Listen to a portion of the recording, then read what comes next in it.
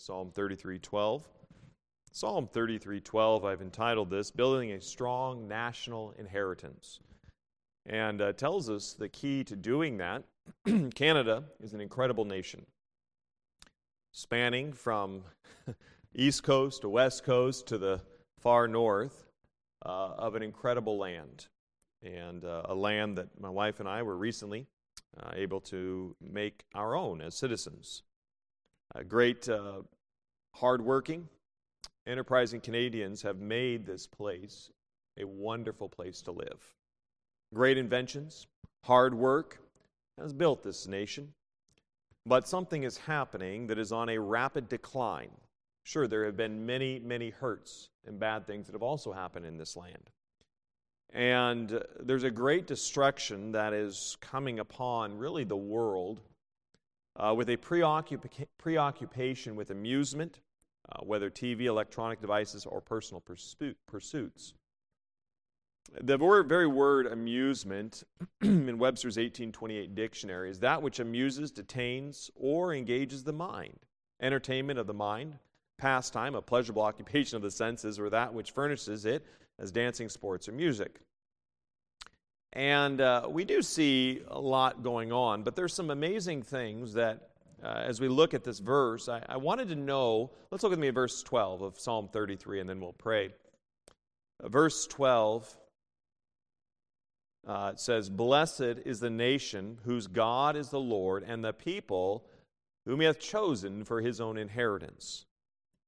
I want to thank Wesley for the selections and leading the music today. I really do appreciate him stepping in for that to be a great help.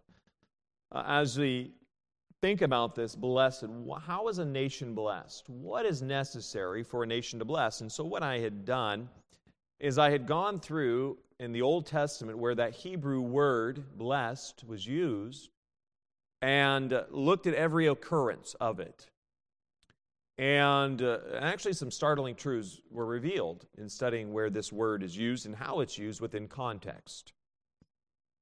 When you think about this nation and the direction we're headed, there is tremendous, tremendous potential. But what is it that makes a nation great? What is it that makes a home great? Everyone in that home and in that community, everyone working together to accomplish the tasks to help that community, to help that nation, to help that family, to do all that they are to do. And there is an optimism, there can be an optimism about the future if we think about blessings. But sometimes there's hesitations and concerns, and I was speaking to some people recently about some of the things in the town, and they've noted it's really hard to find volunteers to help out. Whether you're in church or whether you're in the community, it's hard. Just the day and age, COVID definitely was not helpful. And, you know, I've even heard from some people that, those people I've recently spoke to, they said, I lost my spouse to Facebook. You know, they're there in the home, but yet they're hours on Facebook. And, you know, it's kind of like being separated without being separated. Present in body, mind, but not there really in a meaningful relationship. And we can become easily enamored with things of very little impact. The Bible tells us in Ephesians 5:16, redeeming the time because the days are evil. So as we reflect on Canada Day, which was on Friday, I want to look at what is necessary to make a nation blessed. And as I had mentioned in the study here, but what is a nation? What is it that defines a nation? You could say, well, we know the nation's Canada, but what is it that defines a nation? You have some of the communities that might be a nation. So here's a definition from Webster's Dictionary, 1828. A body of people inhabiting the same country or united under the same sovereign or government. As the English nation, the French nation, it often happens that many nations are subject to one government, in which case the word nation usually denotes a body of people speaking the same language or a body that has formerly been under a distinct government, but has been conquered or incorporated with a larger nation. Thus, the Empire of Russia comprehends many nations, as did formerly the Roman and Persian empires. Nation, as its etymology, kind of the history of the word, imports, originally denoted a family or race of men descended from a common progenitor, like a tribe. But by emigration, conquest, and intermixture of men of different families, the distinction is in most countries lost, end quotes, and that's from Webster's 1828 dictionary.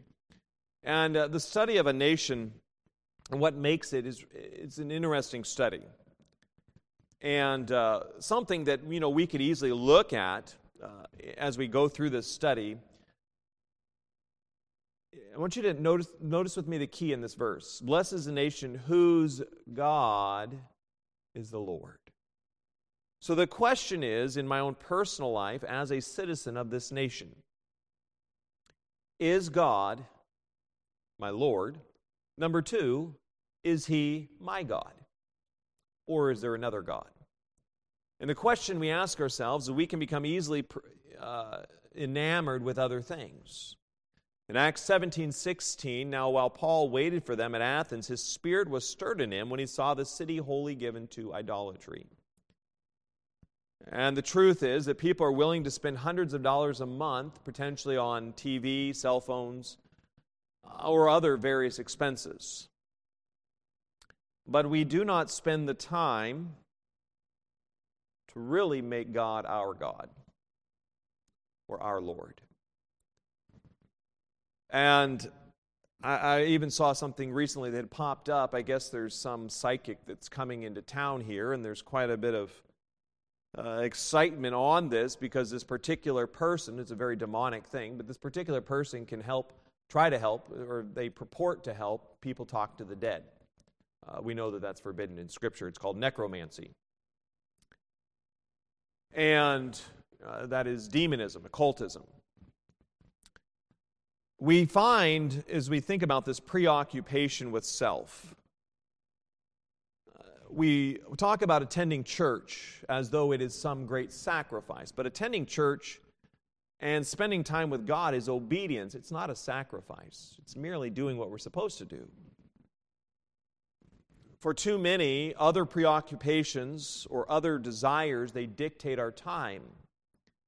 And we fail, and in our nation and in other nations of the world, what place or prominence does God have in the hearts of the nation? Now, there was, to the credit, obviously we saw down in the States, the reversal of Roe v. Wade on abortion, and that's a blessed thing. And the protecting of infant life. But the question is, how is a nation truly blessed? Is it electing more morally conservative politicians? Is it getting freedom to live as I desire? How is a nation blessed? Is it blessed when we're financially secure? No, as this verse reads, it is to make God my God, the God of the Bible, my God and my Lord. And so I want to talk about that and look at some things and just get us to think about, you know what, we live in a great nation. Is there wickedness in this nation? Yes. Are there great injustices that have happened? Yes, there are.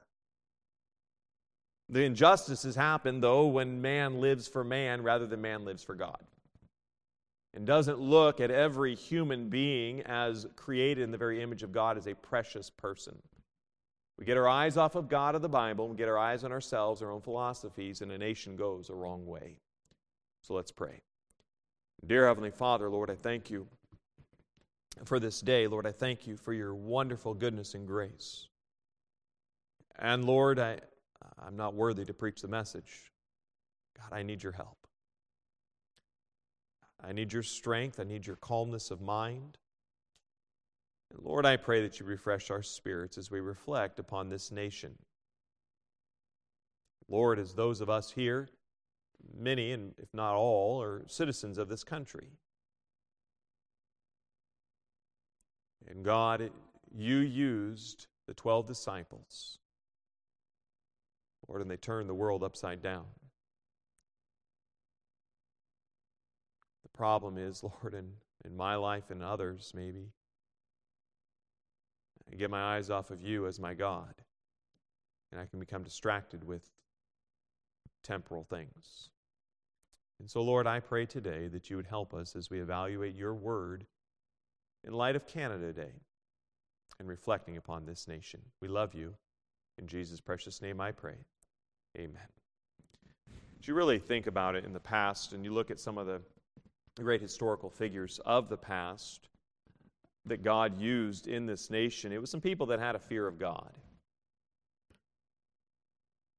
People that realized that a lot of the church growth that would happen in the early days of this country were individuals that surely just loved God. They didn't necessarily have all of the education, but they sure loved God and they loved the Bible. And they studied it, and God used them in a mighty way. What is one of the things that can be whose God is the Lord, but what if I say whose God is ease? I want to give just a couple and this is worldwide. It isn't necessarily specific here to Canada only, but the Journal of American Medical Association, JAMA, studied the homicide rates in the 1950s till the conclusion of the study in 1994. Now, this is quite aged, but they said that the homicides on TV had doubled.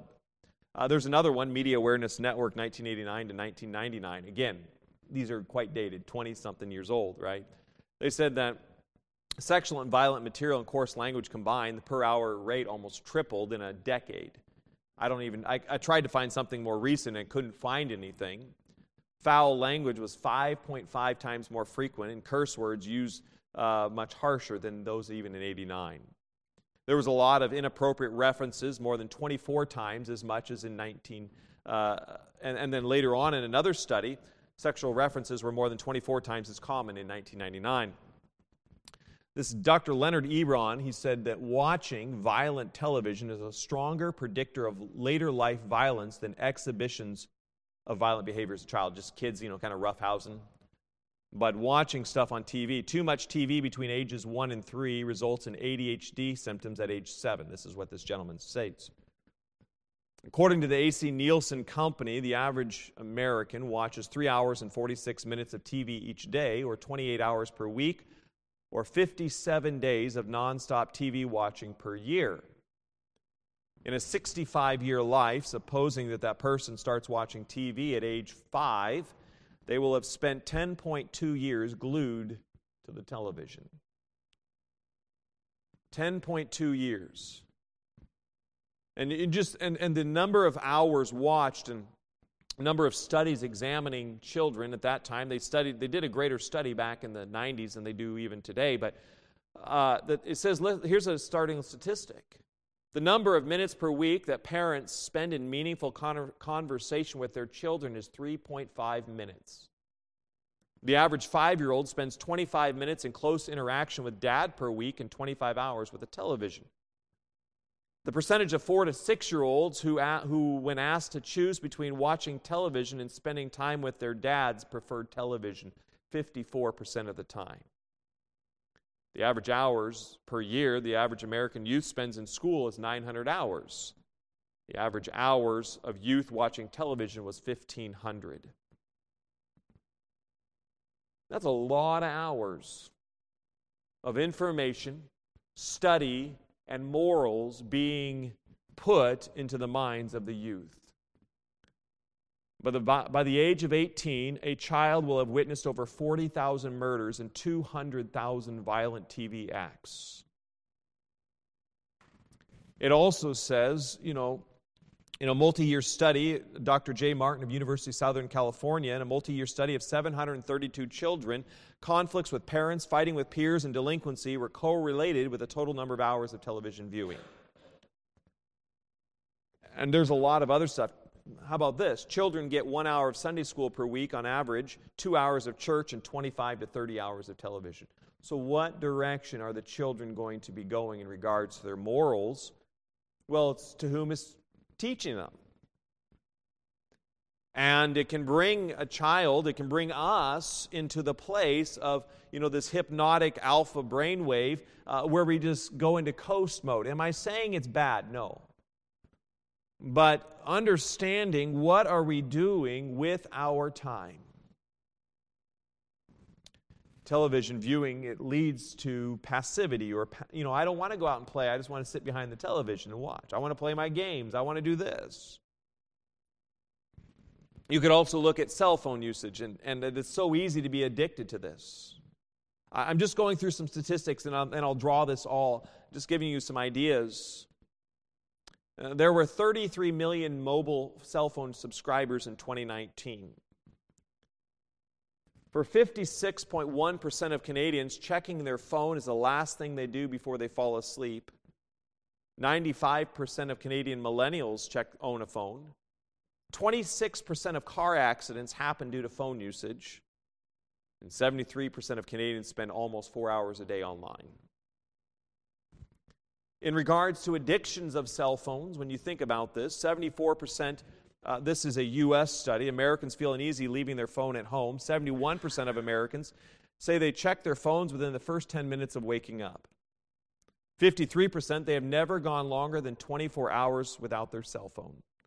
47% consider themselves addicted. 35% use or look at their phone while driving. 70% of Americans check their phones within 5 minutes of receiving a notification. Ding! Oh, I got to check my phone. Right. 64% will use their phone in the washroom.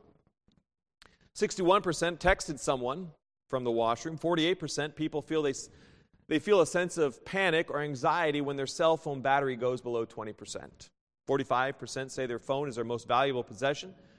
43% use or look at their phone while on a date. And on average, they spend almost 3 hours each day. So the average American will spend nearly a month and a half on their phones in the year 2022. Equals about 7.2 years of your life using a phone at this rate for 60 years. Just some of the things when you think about this. Look with me at the book of Amos. What was it that would lead the nation of Israel into the deplorable state that it would go? Ultimately, it would deal with ease. We are a people that are attracted to ease. I am as well. In verse 1 of Amos chapter 6, woe to them that are at ease in Zion, Amos 6:1, and trust in the mountain of Samaria, which are named chief of the nation to whom the house of Israel came. Verse 3, ye that put far away the evil day and cause the seat of violence to come near, that lie upon beds of ivory and stretch themselves upon their couches and eat the lambs out of the flock and the calves out of the midst of the stall, that chant the sound of the viol and invent to themselves instruments of music like David, that drink wine in bowls and anoint themselves with the chief ointments, but they are not grieved for the affliction of Joseph.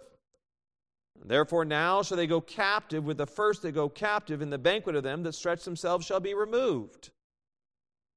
So in this passage of Scripture here is a people of Judah, Samaria, which actually is Israel, and there's a security in their riches, a security in their entertainment, security in their personal aptitude. I have the ability. And then in verses 3 through 7, there's an inclination to music, to drinking, and ultimately to self-aggrandizement. What makes me feel good? I mean, really, it would be a good description of today. And the Bible tells us, let's look at James chapter 1. And, they talk about lying on couches. I mean, kind of like a couch potato, just entertaining themselves all day and being very unprofitable. And it's very enticing. I mean, we want to do that at times. Sometimes we like to go out and do things, but sometimes, there's that desire to want to just kick back and watch a film. Kick back. And am I saying those are inherently wrong? I'm not. Okay, so I'm not against these intrinsically, but what am I doing with my life? Blessed is the nation whose God is the Lord. Is it my ease that's my God, or is it God that's my God that's dictating how I use my time? In James chapter 1, verse 21, wherefore lay apart all filthiness and superfluity of naughtiness, and receive with meekness the engrafted word, which is able to save your souls. But be doers of the word, and not hearers only, deceiving your own selves. For if any be a hearer of the word, and not a doer, he is like unto a man beholding his natural face in a glass. For he beholdeth himself, and goeth his way, and straightway forgetteth what manner of man he was. But whoso looketh in the perfect law of liberty, and continueth therein, he, being not a forgetful hearer, but a doer of the work, this man shall be blessed in his deed. If any man among you seem to be religious, and bridleth not his tongue, but deceiveth his own heart, this man's religion is vain. Pure religion, and undefiled before God and the Father, is this: to visit the fatherless and widows in their affliction, and to keep himself unspotted from the world. If I'm given to ease, and I'm given to really watching a great deal, now obviously you're going to know what is a great deal because the Spirit of God will convict you. But you're given to watching a lot of the things of the world, particularly, some television, you're going to begin to gain some of the morals and the values of that which you watch. Because it's teaching you something. It's telling you, it's giving you values. You watch it and you say over time it may not bother you. I remember an evangelist back when I was in school, and he talked about this gentleman that had a hatred for smoking. And he had seen one time on a television show, he had seen a commercial for this one particular kind of cowboy or whatever smoking some brand of cigarettes. And then he said when he saw it the first time, he got so angry and he turned the television off. But the next time he watched it, his reaction was not as great. And still it went further till the point of just like, oh, okay, just another ad. Where are my values seated as a citizen of this nation? Blessed is the nation whose God is the Lord. We are of this nation. The nation will not be, those who profess Christ. If we ourselves who profess Christ can be a people of ease rather than a people of commitment, then the nation has no chance. How can we turn a nation around if I myself who profess Christ can't even be doing what I'm supposed to be doing? And here's an attitude of elevation when you think about this from this verse, Psalm 33:12. Blessed is the nation whose God. That word God there is the same word God used in Genesis 1:1, Elohim. In one commentary, as it's discussing this word of Elohim there in the Hebrew, it is the plural of El, E-L, and literally means the mighty one. Inherent in the plurality of the term is the Trinity. Indeed, the Godhead is one, yet comprised of three distinct personalities. It is clear the personality within the Godhead assigned to do the actual work of creation is the Son, Jesus Christ, and we know that from John chapter 1. Colossians also deals with that. But we know that Jesus Christ is the Creator, but there's one, God the Father, God the Son, God the Holy Spirit, three persons in one. Jesus is God in the flesh. But then there is a recognition of God who is the Almighty. When you think about a nation that makes God their God, I want you to look with me at Jonah chapter 3, verse 7. What happens when a nation of people actually make God their God? And I'm talking the God of the Bible God. I'm not talking the God that I have conformed to some image that I think He is. I'm not talking about a God that tries to take Jesus and make Him into some stuffed doll. I'm not talking about that. But in Jonah chapter 3, notice with me what happens when God's Word is elevated and the God of the Bible begins to be the true God in the hearts of its citizens. Verse 7. So we know that Jonah, in this passage of Scripture, Jonah's gone in, he preached, yet 40 days, and Nineveh will be destroyed. Verse 7, and he caused it to be, chapter 3, verse 7, he caused it to be proclaimed and published through Nineveh by the decree of the king and his nobles, saying, let neither man nor beast, herd nor flock taste anything, let them not feed nor drink water. But let man and beast be covered with sackcloth and cry mightily unto God, yea, let them turn every one from his evil way and from the violence that is in their hands. Who can tell if God will turn and repent and turn away from His fierce anger that we perish not? He said we've got, the Ninevites were a people that were incredibly violent. I mean, they would take their enemies and they would cut them apart alive. And here is the king in fear of God saying, let us repent. They are recognizing who is the Almighty One, who is the Creator, who is the one that is ultimately ruling. And the problem is with the violence in our land, in our community, is because the God of your life is yourself.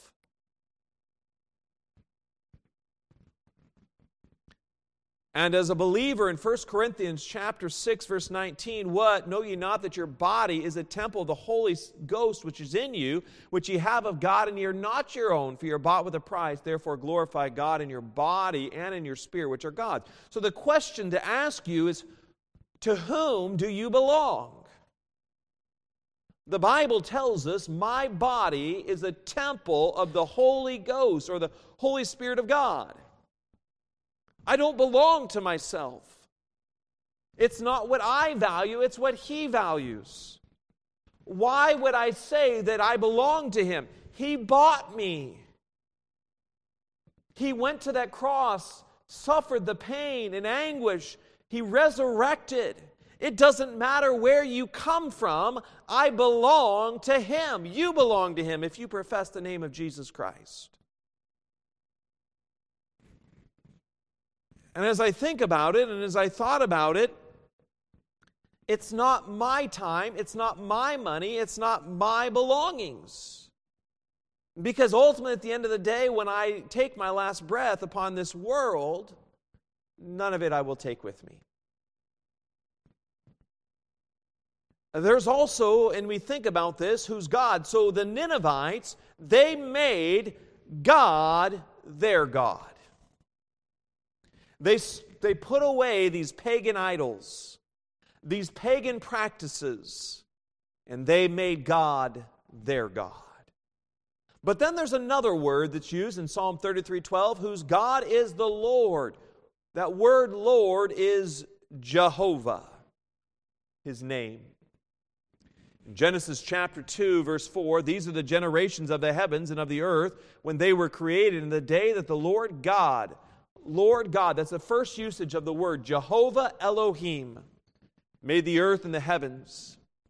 And every plant of the field before it was in the earth, and every herb of the field before it grew, for the Lord God had not caused it to rain upon the earth, and there was not a man to till the ground. That word Lord is in a relationship with man. He's personal. My first name is Chris, or Christopher, as I go by.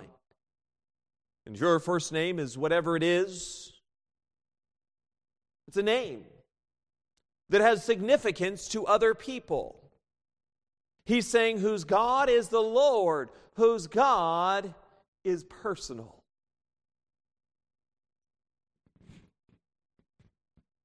Now the question we might want to ask ourselves is how, so we've understood the Elohim, in the beginning God, whose God is, and then we find Lord is Jehovah, His personal name.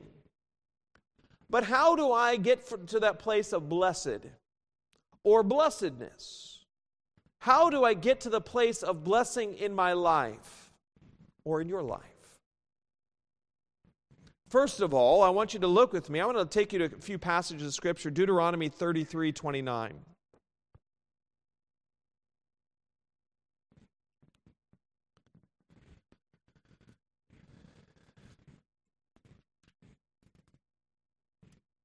Deuteronomy 33:29.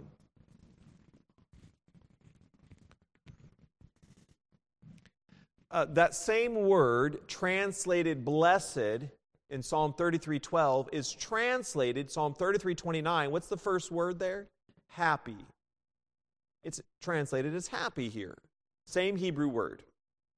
Happy art thou, O Israel, who is like unto thee, O people saved by the Lord. The shield of thy help, and who is the sword of thy excellency, and thine enemies shall be found liars unto thee, and thou shalt tread upon their high places. The fact is, in order to receive the blessings of God, number one, you must be born again. If you do not know Jesus Christ as your personal Savior, you cannot be blessed. There's individuals that I may talk with, and I said, hey, would you, you may talk to them, and they say, hey, can you come pray for me? I said, I can pray for you, but the thing is, ultimately, if they don't know Christ, that's the first thing that they need. And what is the significance of salvation? Psalm 32:1. If you want to look there again, that word blessed is used in this passage of Scripture. But what is the significance of salvation? Of this idea of blessings? In Psalm 32, and it reads, a psalm of David, Masil, blessed is he whose transgression is forgiven, whose sin is covered. Blessed is the man unto whom the Lord imputeth not iniquity, and in whose spirit there is no guile. What happens when you're saved? Your conscience is cleared. You're forgiven before God. And it says, imputeth not. That word impute is if you're in the court of law and maybe you've done a lot of bad things. And the judge begins to read of some of your errors or some of your public transgressions, your public offenses that have, breaking the law. And the judge says, you know what? I'm going to wipe your slate clean. You have no more problems. You've never done any of these. They're clean. They're clear. I'm ripping them all up. There's nothing on your record anymore. God's saying, listen to your account in heaven before my justice hall. You're innocent. Number 2, to receive the blessings of God, look with me at Psalm 1:1.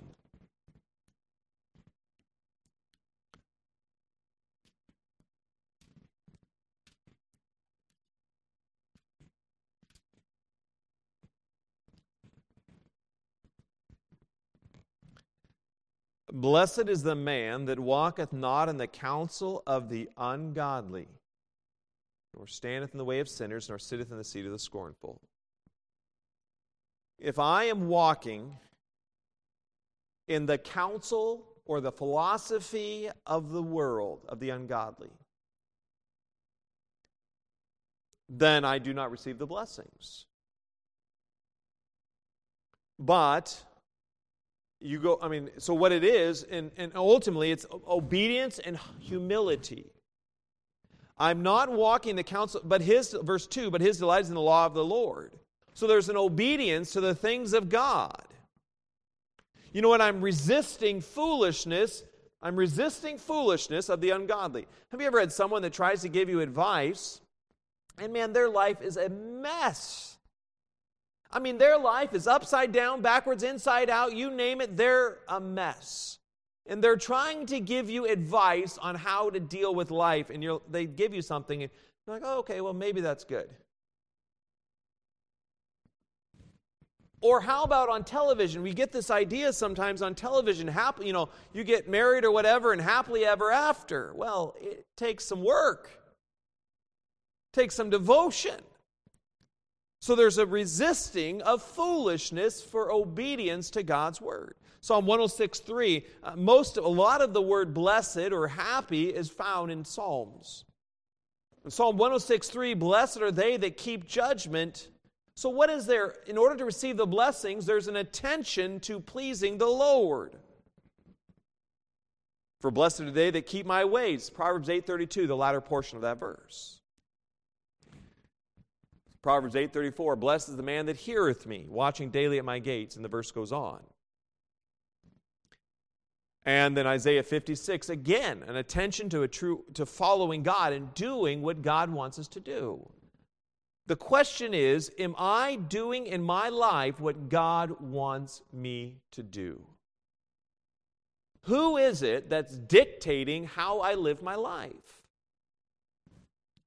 The third thing, as I found in my study of the word blessed, is a disciplined people. And what I mean by this, in Job 5:17, this is Eliphaz. He's the one giving Job a hard time. But the truth is still there. He got this point right. He said, "Behold, happy is a man whom God correcteth. Therefore despise not thou the chastening of the Almighty." Have you ever been chastened by God? What I mean by chastening is, if I was a young kid, I got a good licking. I mean, I got in big trouble.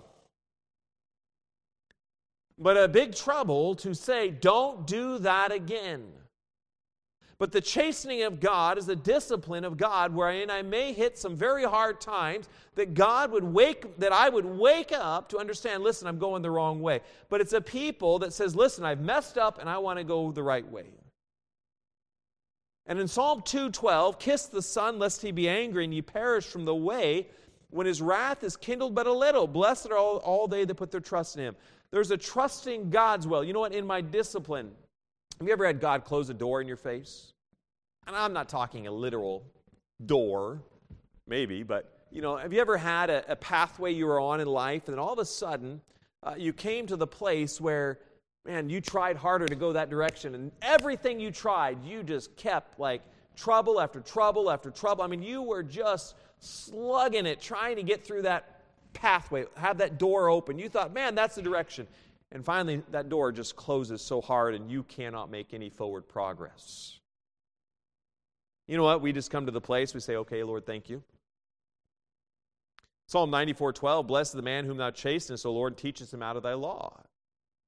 You know what? If we're receiving chastening of the Lord, then we know that we're his child.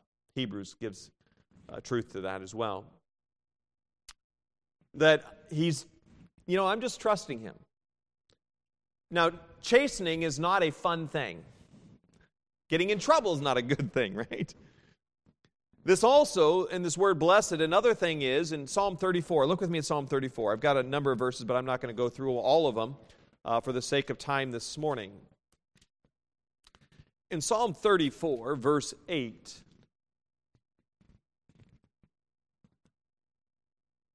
it says, "O taste and see that the Lord is good. Blessed is the man that trusteth in him. And then, O fear the Lord, ye his saints, for there is no want to them that fear him. Blessed is the man." You know what you do? I'm trusting. I'm trusting when I don't know what the next step is. How about Psalm 40, verse 4?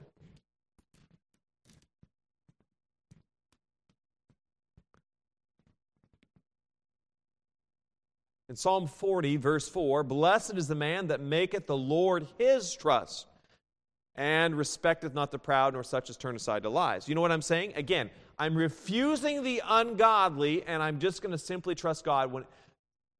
And I said, I know this is what I'm supposed to do, but I don't know why. It doesn't make sense, but I'm going to do it because I know this is what God wants me to do. That makes the Lord his trust. And it says, "and respecteth not the proud."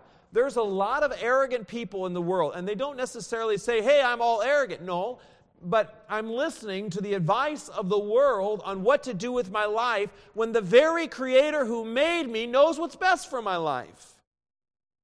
So why would I listen to someone who's temporal and temporary and finite in their understanding and not listen to one who's eternal and what he knows what's best for me?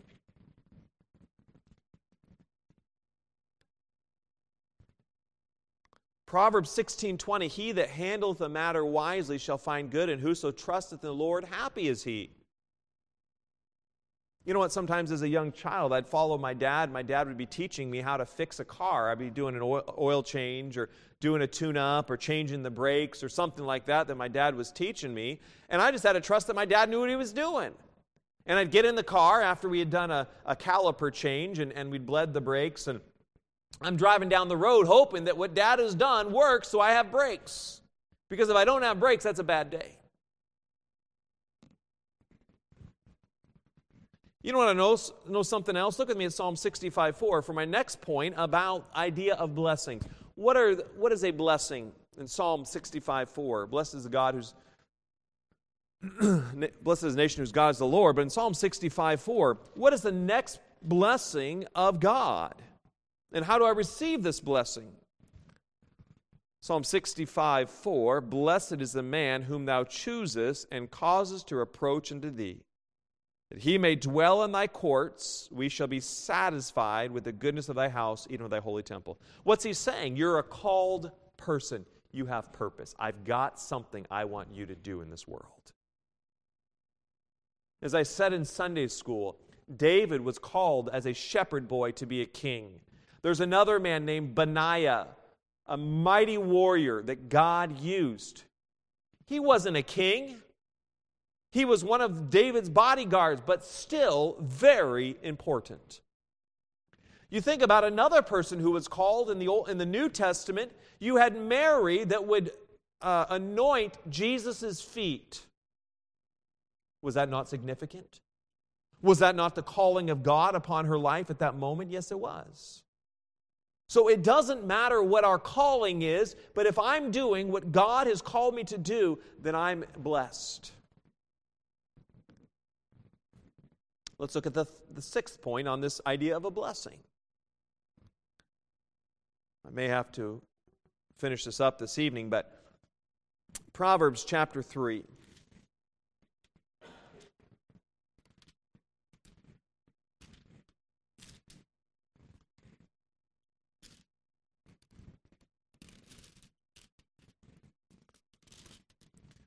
Proverbs chapter 3, verse 13. You want to know something else about being blessed? In order to be blessed, but also the product of being blessed. Verse 13 of Proverbs 3. Happy is the man that findeth wisdom, and the man that getteth understanding. For the merchandise of it is better than the merchandise of silver, and the gain thereof than fine gold. If you think back to the time when you accepted Jesus Christ as your personal Lord and Savior, and the joy and the peace that flooded your soul when you made Jesus your Savior. And you could say, some people say, well, he's just the big man upstairs. No, he's not. He's my God. He's just the Creator. No, he's not. He's personal. I've got a knowledge, and you have a knowledge, if you're saved, about that God, the God. Notice this. You know that God bestows wisdom.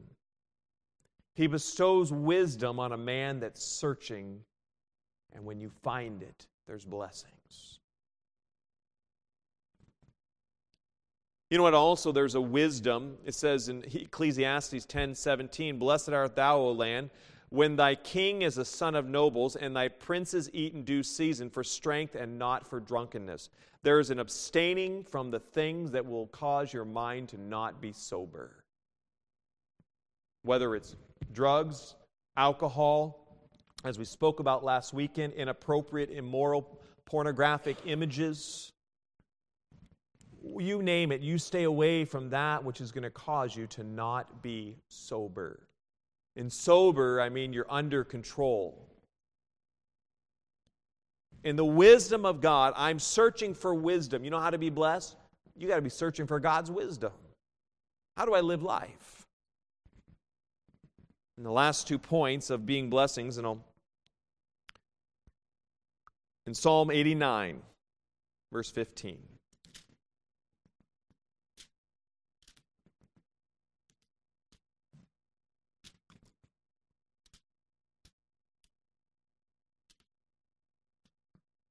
I'll review some of these points tonight, as I don't have enough time for the other ones, but Psalm 89, verse 15. Blessed is the people that know the joyful sound. They shall walk, O Lord, in the light of thy countenance. In thy name shall they rejoice all the day, and in thy righteousness shall they be exalted. You know what I'm thankful and appreciative in the Lord, in my music and in my lifestyle? When I'm singing, and the music that I listen to, I want it to bring praises to Him. I'm blessed is the people that know the joyful sound. There is a distinction in Christian music from non-Christian secular music. There is a difference. And it's not the words that make the difference. We're not singing in church some honky-tonk tune. We're singing hymns with great truths about our God. Knowing the joyful sound. And you find also, in being a thankful, ultimately, this singing is a thankful people. I'm thankful for what God's done. I'm thankful for even some of the hard times and the low times. Am I always thankful? No. There's sometimes I really struggle. You know, in Psalm 112, 1 through 3, praise ye the Lord, blessed is the man that feareth the Lord, that delighteth greatly in his commandments. You know what? I just find satisfaction in God. I want you to look with me at Psalm 144, verse 14. I told you a lot of these blesseds are in Psalms. Psalm 144, 14.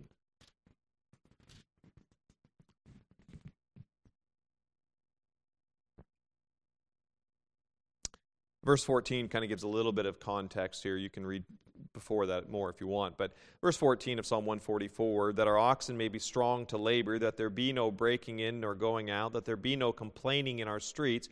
Happy is that people that is in such a case, yea, happy is that people whose God is the Lord.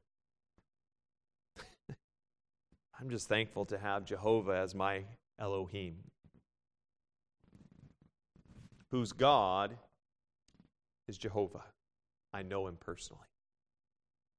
Whose Elohim, whose God, is my God. My God is not anything of this world. We can have that as an academic exercise upstairs. Of course he's my God. But if he's your God, then we have a commitment to him.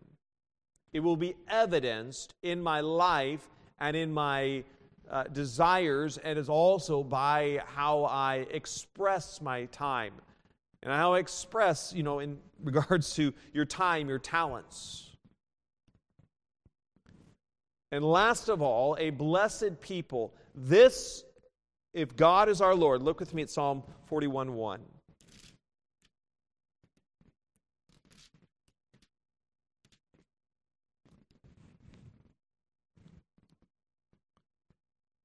Blessed is he that considereth the poor, the Lord will deliver him in time of trouble. And I'm not talking about an individual who's necessarily poor because they refuse wisdom. You know, sometimes poverty comes because an individual says, I don't want the things of God. So that's a judgment. Sometimes poverty comes because things happen and it does talk about that. But you know what this is? It's a neighborly person, a blessed person. If I'm blessed, in order to be blessed, there is a neighborly person where I'm thinking about the person more than myself. There's also in Psalm 127, happy is that man that hath his quiver full of them. It's talking about children. There's a blessing of children. In Proverbs 14:21, he that despiseth his neighbor sinneth, but he that hath mercy on the poor, happy is he, or blessed is he. You know what? There's a neighborly person, right? The first two commandments, love God, love your neighbors yourself. That neighbor is yourself. God's saying you're blessed.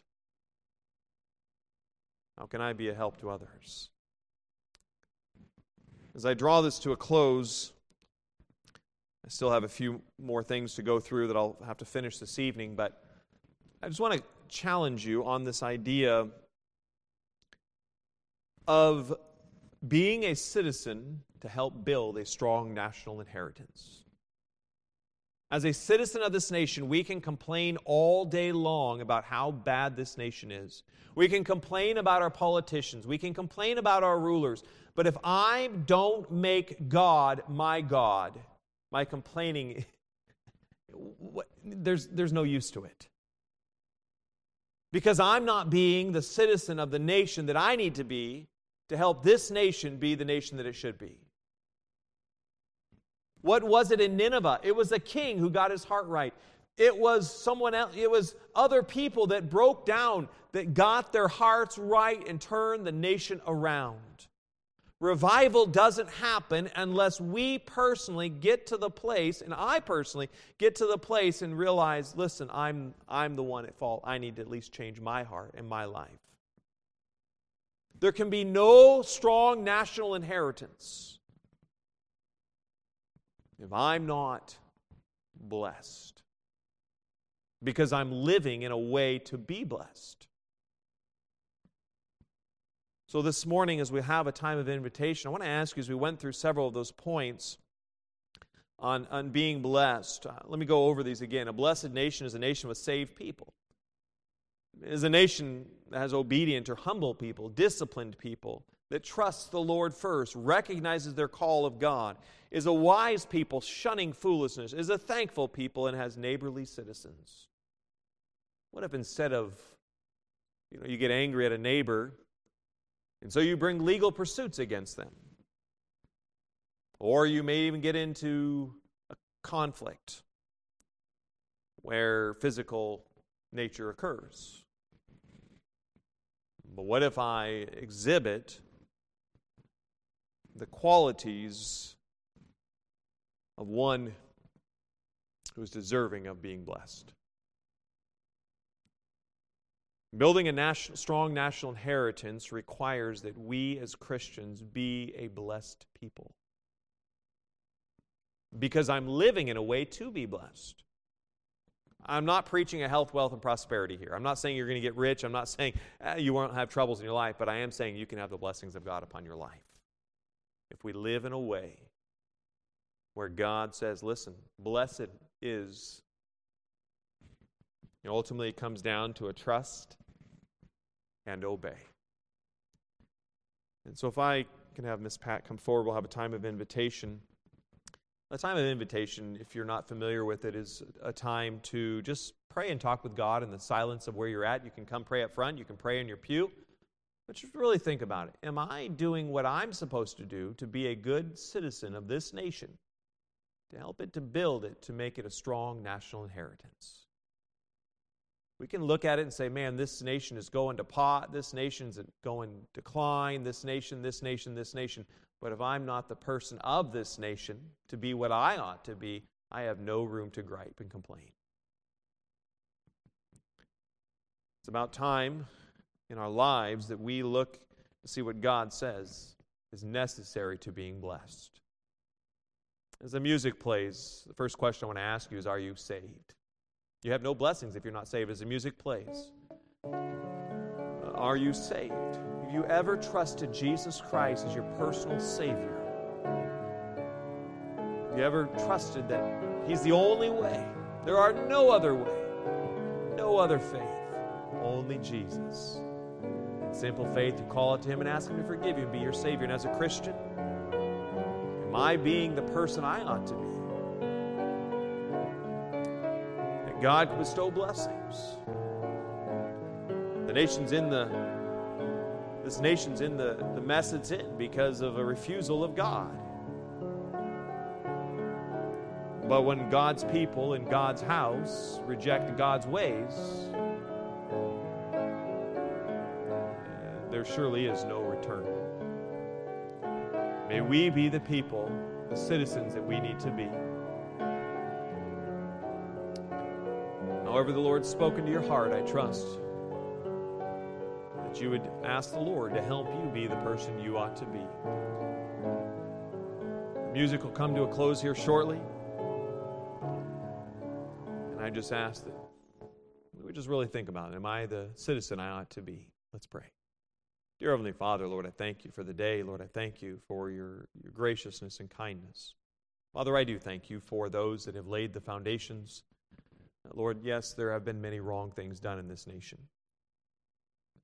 But Father, am I the person I ought to be